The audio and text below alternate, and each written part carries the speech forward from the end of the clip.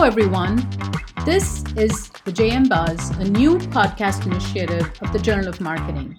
I'm Dr. Vanita Swaminathan, editor of the Journal of Marketing. In today's segment, we'll provide a summary of a forthcoming Journal of Marketing paper.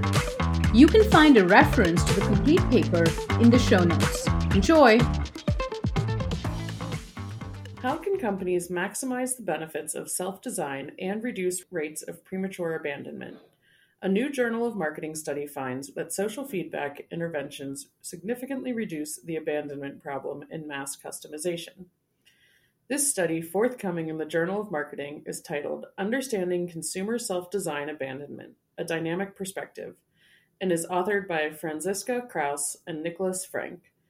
Self-designing is perceived as fun, and consumers experience pride and accomplishment when they are part of the process. As a result, they have a high additional willingness to pay. However, abandonment rates are perplexingly high. Consumers abandon 95% of co-creation processes. This research explores this contradiction. Using artificial intelligence, the authors measure individuals' emotional state continuously and unobtrusively on the basis of their facial expressions. Findings showed that the self-design experience is an emotional roller coaster. At first, expectations are high.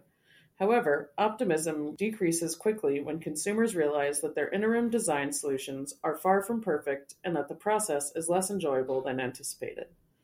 When participants successfully complete the self-designing process, they look back on both the outcome and process positively. This shows that companies need to focus on the part of self-design when frustration starts to creep in. If companies can provide a nudge to consumers as they consider abandoning the process, completion rates and sales can improve.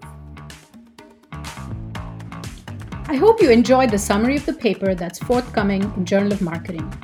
To learn more about new and exciting research published in JM and to listen to more episodes, you can find us at the JM Buzz on Apple Podcasts or Spotify.